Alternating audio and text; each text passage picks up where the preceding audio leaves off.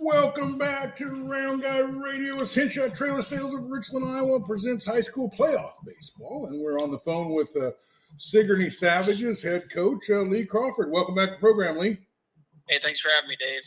So the season's over and the playoffs are going to start. Who do you play? When's the first game? Where's it at? What time is it? All that stuff. We are hosting on Saturday. We have two games on Saturday. 5 o'clock is Melcher Dallas versus Wayne, and then at 7 o'clock we take on Bolton Udell. Bolton Udell. Okay, so what is Bolton Udell like? Right now I believe they're 0-17 and 0-18. They're a fairly young team. I saw the roster has a number of eighth graders on it. I think, some of their older kids are probably sophomores right now. Stat-wise, it looks like they have two or three guys that obviously put the ball in play on a regular basis. So we really just need to come and kind of, be ready to play and play the game and do it the right way. We've never seen Bolton Udell or played Bolton Udell, so it kind of be a new experience for us. Well, if your team is going to have a poor record like that, I think it's great that a lot of eighth graders have got a chance to play. Yeah, it looks like. I've talked to the Bolton Udell coach in years past and their athletic director, and they've had good teams and good kids in the past, and I think it's just a product of some small town baseball where you could have a bigger class of seniors like us and Highland and some other schools, and they're just in that process, and hopefully their eighth graders will stick it out and be there for 4 or 5 years and build up their team. So who would you play the winner of that other game then after that, or? Yeah, we would play the winner of Melcher and Wayne on Tuesday, July 5th. And would that be at Sigourney too?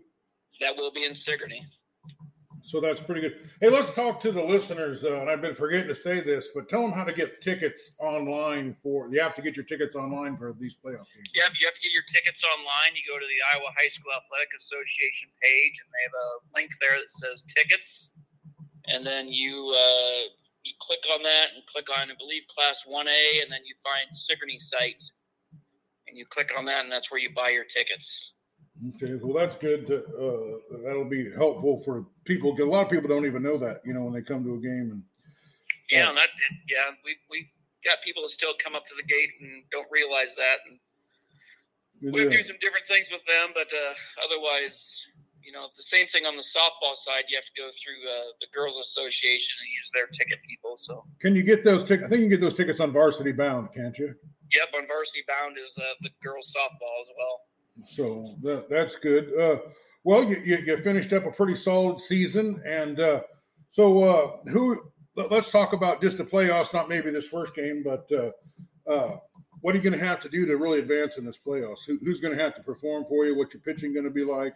Well, we ended this week. We were 2-1 this week. We had some good moments. We had some bad moments. I think it really comes down to our kids, kind of getting a chip on their shoulder and being ready to play. We need to put a little extra time in this week just to review some of our situational stuff that just hasn't, it really just hasn't come up during the regular season. Our first and third calls, bunts, early steal stuff. Just we need to review a lot of that. And then basically it comes down to coming ready to play. And being mentally focused, ready to play, those types of things, I think. And, we're going to have some pretty big games coming up as far as where we're at in the brackets and everything. And, I think our pitching needs to be on point because I would imagine tighter zones coming up. So pitching's going to be on point. And obviously, the later you get in the rounds, the better pitching you're going to see. So, being ready to adjust for that stuff is really going to be an important thing. So are you a 2 seed in this bracket? We're actually the 1 seed. Oh, you're the 1 seed. So yes. So we're the 1 seed in the bracket. That is outstanding. Who are some of the other teams in this bracket that might give you some challenges? Well, we would talk about Melcher and Wayne, obviously, in the second round, and that we'd be so fortunate to get past them that we would run in. I believe the winner, like a Moravia and a Southeast Warren, is on the other side, and then that would be a district final game. And then the other side of the bracket has New London, Keota, Burlington, Notre Dame, Lone Tree, Pekin in it. So some pretty good teams on that side as well. Yeah, I was talking to Jacob Linsendorf of KTVO there, and he mentioned that Moravia has really been playing some outstanding ball. Yes, they have. I've kind of been keeping track of them on Varsity Bound a little bit and talking to some people and just seeing what they've got, what they do. And they sound really similar to us. Just they might be a little hotter right now. Well, I noticed in the basketball playoffs, there was a couple really good teams that were out quite early. So, everybody's going to have to be on their toes because this is just a one-and-done tournament, isn't it? Yeah, it's a one-and-done tournament, and you're right, Dave. Over the years, you'd be surprised. Those, the 4-15 teams or the teams you beat a team twice during the regular season. It's a whole new level because kids know that this is it, and they play at a higher level, and it's not always as easy as some people think, and teams start to step up playoff time. I talked to a friend of mine over in Wilton this morning, and his team's won 3 in a row now, and they're heading into the playoffs. And in actuality, anything can happen. Anybody can beat anybody at this point in time. It's a brand new season. Yeah, that Wilton team. I used to coach Little League, and I had a player, and he threw a no-hitter for me. And then his son now plays for Wilton, and he just threw a no-hitter a couple weeks ago too. So, okay, yeah. So I know that they have some talent. But let's go a little bit over who's been providing some offense for you here down the stretch that you're counting on. Kind of the same, our senior leaders here. Cade Molnex, Bo Schmidt, Cade Striegel, Levi Crawford, and Garrison Heineck kind of are the meat and potatoes of our team right now. And getting them on base is really important. And we've had some younger guys stepping up, in spots. Cole McKay stepping up at shortstop for us. And Isaac Bruns has gotten some great at-bats for us in a DH role type situation. And we got Ty Schronek coming back from injury. So we're going to see what he can do this week in practice and do some things. But really the senior boys – doing they have to hit and get on base for us to be successful. So Levi Crawford and Cade Molnex both hit home runs. I seen recently in the same game, didn't they? Yeah, that was against Lone Tree, I believe, right? Yeah, that was. Yeah. I was sitting on the beach in Florida, and I was sneaking in some looking up on my phone to see who won what and everything. I don't know why I was so worried about what was going on here while I was down there, but I was happy to read that, and So how is the power starting to come around? It seems like there's a lot of teams that are showing a lot of power lately. Yeah, I think just one, the weather's kind of playing a factor in some of this. And at our field, the way it's situated, we get a good south wind, and that's not saying the wind blew them out, but I mean they're pretty hard hit balls. But things seem to be heating up a little bit. Kids are a little more focused on what's going on and making contact, and just like everything else, you put all the time and effort into a season, and the fruits of all that are kind of coming to a head here, and kids are executing and making things happen. So it's a very good time, very fun time right now. Yeah, when you're playing 5-6 games a week all the time, it's really tough on your pitching, but it's very good for your hitters to get all that in. Now, I'm just going to use a player as an example of what I'm talking about here. Anthony Rizzo, who played for the Cubs and now he's for the Yankees. You always feel like he gives you a great at bat, whether he strikes out or grounds out or no matter what he does. Even when he makes an out, he takes a lot of pitches and he gives you a good at bat.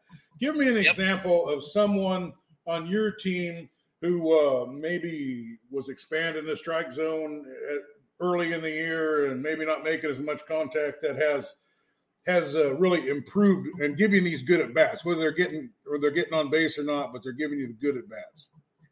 Well, I guess we've got a couple examples of that I can give you. One is Garrison Heineck, our leadoff batter.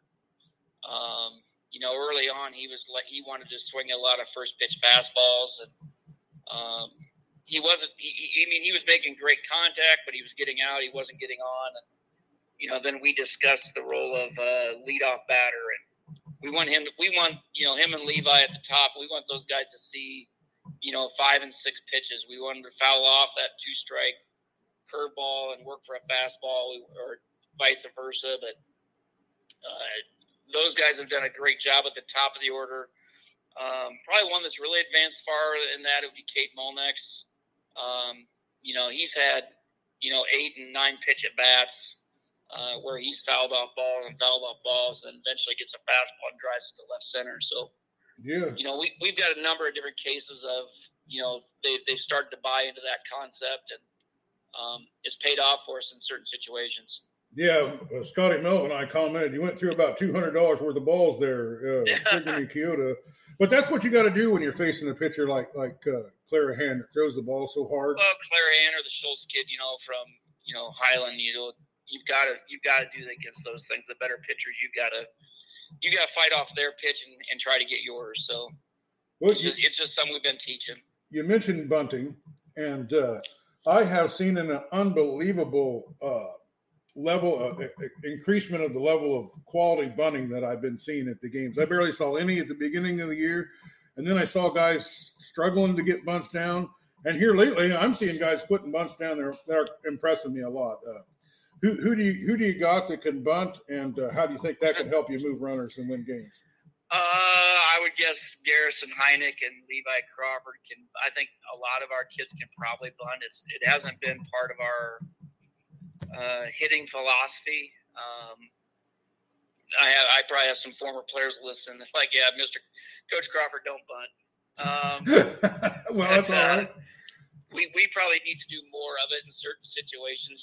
Runners on first and second, no outs, 1 out. We probably need, depending on where we're at in the order, we probably do need to bunt more.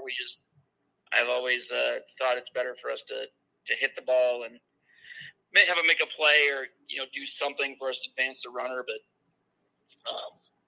playoff time, tournament time, whatever you want to call it, probably need more work on that more. So last time I talked to you, I mentioned I was really impressed with your catcher. Garrison Heinrich is his name? Yep, yeah. He was doing a fantastic job for you. And another thing we mentioned, I know you got that Searing in left field, and you got Molinex in center field, and I can't remember what your right fielder's name is, but your outfield has been really doing. What did you say his name was? Right field is Jake Moore, and left field is Reed Molinex. Oh yeah, well, they've been doing an outstanding job. That's from what I've seen. Are you comfortable with the level of defense you're getting out there? Yeah. We just need to work on getting the ball in and realizing what's going on the infield portion and not holding on to it for maybe so long with a couple of them. But defensively, as far as getting the balls and catching balls and getting them in, we do a very good job of that, in my opinion. Well, we're talking with Coach Lee Crawford of the Sigourney Savages, who's got a playoff game Saturday and a playoff game on Tuesday if he wins. I think he'll win the first game for sure. Let's talk about that little second round game. Who do you think will come out of that? Well, we just played Melcher last Tuesday at their place. We won 9-1. We didn't see their number one pitcher. I believe we saw their 2 and their 3 at certain points in the game, and they're a nice little ball club. And we had to fight through some certain situations. They had base runners on and 2 outs, and we had to make a play to make sure they didn't score. So, there were some moments where we had to make sure we threw strikes and do some things. And I really don't know much about Wayne. They're, an hour and 45 minutes away, so I'd have to do some research on them. I haven't looked into them too much yet. I'm more worried about Moulton right now, and once we get past Moulton, I'll start looking at Wayne or Melcher. But I think it'll still be a good game no matter what. Just like we said, no matter what their record was, no matter what their pitching was, it all gets wiped away, and it's a fresh slate. So, got to come out and execute. So, let's look a little ahead. If you do get past them first two games, do you know who you'll play and where it'll be? As long as we keep winning, Dave, it'll be in Sigourney. Oh, because you're the number one seed, so you'll have because we're the number one seed, so it'll be in Sigourney. I think they put the sub-state game is in Ottumwa. If we would be lucky enough to get that far. Well, you've been playing some good ball, and you really, I think, have an excellent chance. And playing in Sigourney, man, that really gives you an advantage, doesn't it, with all the support that you have? Yeah, I think so. I think we, softball and baseball in Sigourney. During the summer, we usually get some pretty decent crowds and people come out, and we've gotten a lot of great support on some of our bigger games like Highland last night and the Don Bosco game when we were the only game in town. We had some decent crowds. And, I think that the community sees, our record is 17-5, and I think our softball team's like 20-3 or something like that. And, both have put great seasons together, and I think our community appreciates that, and it gives them something to do in the summer to come out and watch. Well, when people think of Sigourney athletics, I mean, most people think about the football because it's so big and so prominent. SK football comes right to the front, doesn't it? But I was surprised that not just Sigourney, but I mean, I didn't go anywhere where the stands weren't full. High school baseball is way more popular than Part of the thing I like is, between Sigourney baseball and Keota baseball, you got quite a few athletes there. And if both of us are having great seasons, it really points to a lot of great things probably to come in the fall for SK football. So that's always a good sign for me. I was talking with Scotty Melvin, and we were thinking, since I was the only school, they're the only state that plays summer baseball. Yep. And if you were going to recruit college players or pro players, and you were out there scouting high schools across the country, in the spring, you'd have 24, 25 teams to look at. And then in the fall, you'd have 24, 23 teams to look at. Plus, then if you played fall baseball, then you'd have to choose between football and baseball. Or if you played spring sports, you'd have to choose between soccer and golf and all. You couldn't participate in all those sports. So one, you got way more athletes eligible to play and probably not having to choose other sports to play. But you have basically all the recruiters can come here or pay attention to the team. So I think that's a tremendous advantage for kids to get scholarships. And another thing I'd like to say, I want to thank you for you and your assistant. Tell everybody who your assistant coaches are and how hard they work and how much they contribute.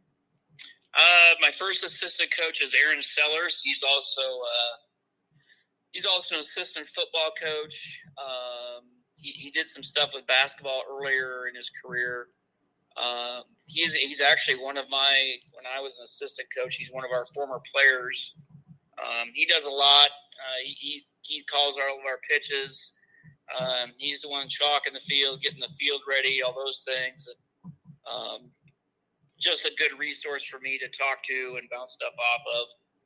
My other assistant is a volunteer assistant. His name's Bronson Black. He's also a former player, played outfield for us. And he's really, he does all of our scorebook stuff. He's helping with the field. He's talking to the kids. He's got a good baseball brain on him as well. And, they're just two great fellows to have in the dugout and to keep me sharp as far as our baseball and what's going on. And some of the decisions we make are a group effort, not just people might think it's just me making all those decisions, but usually it's a group effort between three of us to make sure, we put the right foot forward. So. Well, I just want to, thank those coaches for me. And I'm going to thank you personally because I've just, look, basically men in America are, I don't know, the media kind of despises us. You know what I mean? They just blame us for everything. And they're just such a negative opinion about men in general in America. But here's my attitude about it. Nobody ever became a good, decent man without the examples of other good, decent men. And you didn't become a good, decent man without examples of good, decent men that coached you and took time with you. And now you're passing that down. And as I interview guys, high school players, and I talk to Bo Smith, I see a good, decent man there. You know what I mean? Yep. The kind of guy that you want to marry your daughter, you know, the kind of solid citizens that you guys are putting out, and they wouldn't be putting out if it wasn't for you. So and obviously, you know, they have good dads. They have good dads. All of our kids, you know, there's a good family support by all of our kids. And then, you know, I can go back and, you know, my high school football coach meant a lot to me. I mean, he ended up being an athletic director in Boone and Dallas Center Grimes. And, you know, he did a lot for me as far as, you know, in high school. And both my former baseball coaches in high school meant a lot to me. And, you know, my one coach was, you know, a high school history teacher, and, you know, that's kind of what the path I followed probably because of him. But, you know, but they both gave great examples to me growing up as well as my father, obviously. But, you know, in the coaching world and the teaching world, those were two pretty good examples for me. Well, it takes more than just, you know, just coaches. You know, it takes umpires, we're struggling to get umpires. It takes people to run the concession stands, to take the tickets, and to be the announcers and all that stuff. So it's a huge, huge effort. Every sport, and you guys. I can't say enough about our ticket takers and our concession stand people. They that's ran by our after prom committee, and they go above and beyond, and they put a lot of time into to trying to make money off the concession stands and putting work in, making sure we have one. And their job is very much unheralded. Yeah, and all that money goes right back into the program. So right back into the kids. Yep. Well, once again, we're talking to Lee Crawford, coach of the Sigourney Savages, and he's done a great job leading these young men this year, and he's going to lead them into the playoffs, and they deserve your support. And the one other thing I want to mention, Scotty Melvin and I, did our first play-by-play broadcast there at the Keota Sigourney game in Sigourney, and the numbers for it was just off the charts. So really, yeah, I think it's the 17th highest episode out of 400. I believe this is 397 episodes. This episode here. So every time we talk about Sigourney, every time we talk about Keota, every time we talk about Pekin, every time we talk about Mount Pleasant, we get really good numbers. In fact, the first episode I did with the Keota Eagles is the 8th highest rated episode I ever did, and the second and third highest episodes I ever did were a combination of Coach Jensen and Coach Kavanaugh. I just put those two together, in one episode, and they're the second and third highest rated episodes I've ever done. So that's awesome. But there is definitely a need for this, and there just isn't ability for everybody to do it or to get coverage. And we're really happy to being in there and finding that niche. It's really helping us. So thank you so much, and all your listeners and everybody around Sigourney and Keota and everybody that's supporting the Round Guy the podcast. And we'll promise you, we'll give you some of the best coverage we can give you for the playoffs. All right, appreciate that. Well, Dave. thanks for being on the show. Was there anything we didn't get to cover? No, I think we got it all. All right. Well, we're about out of time anyway. So thanks for listening. This is Round Guy Radio with news you can use. It won't give you the blues. And thanks for listening.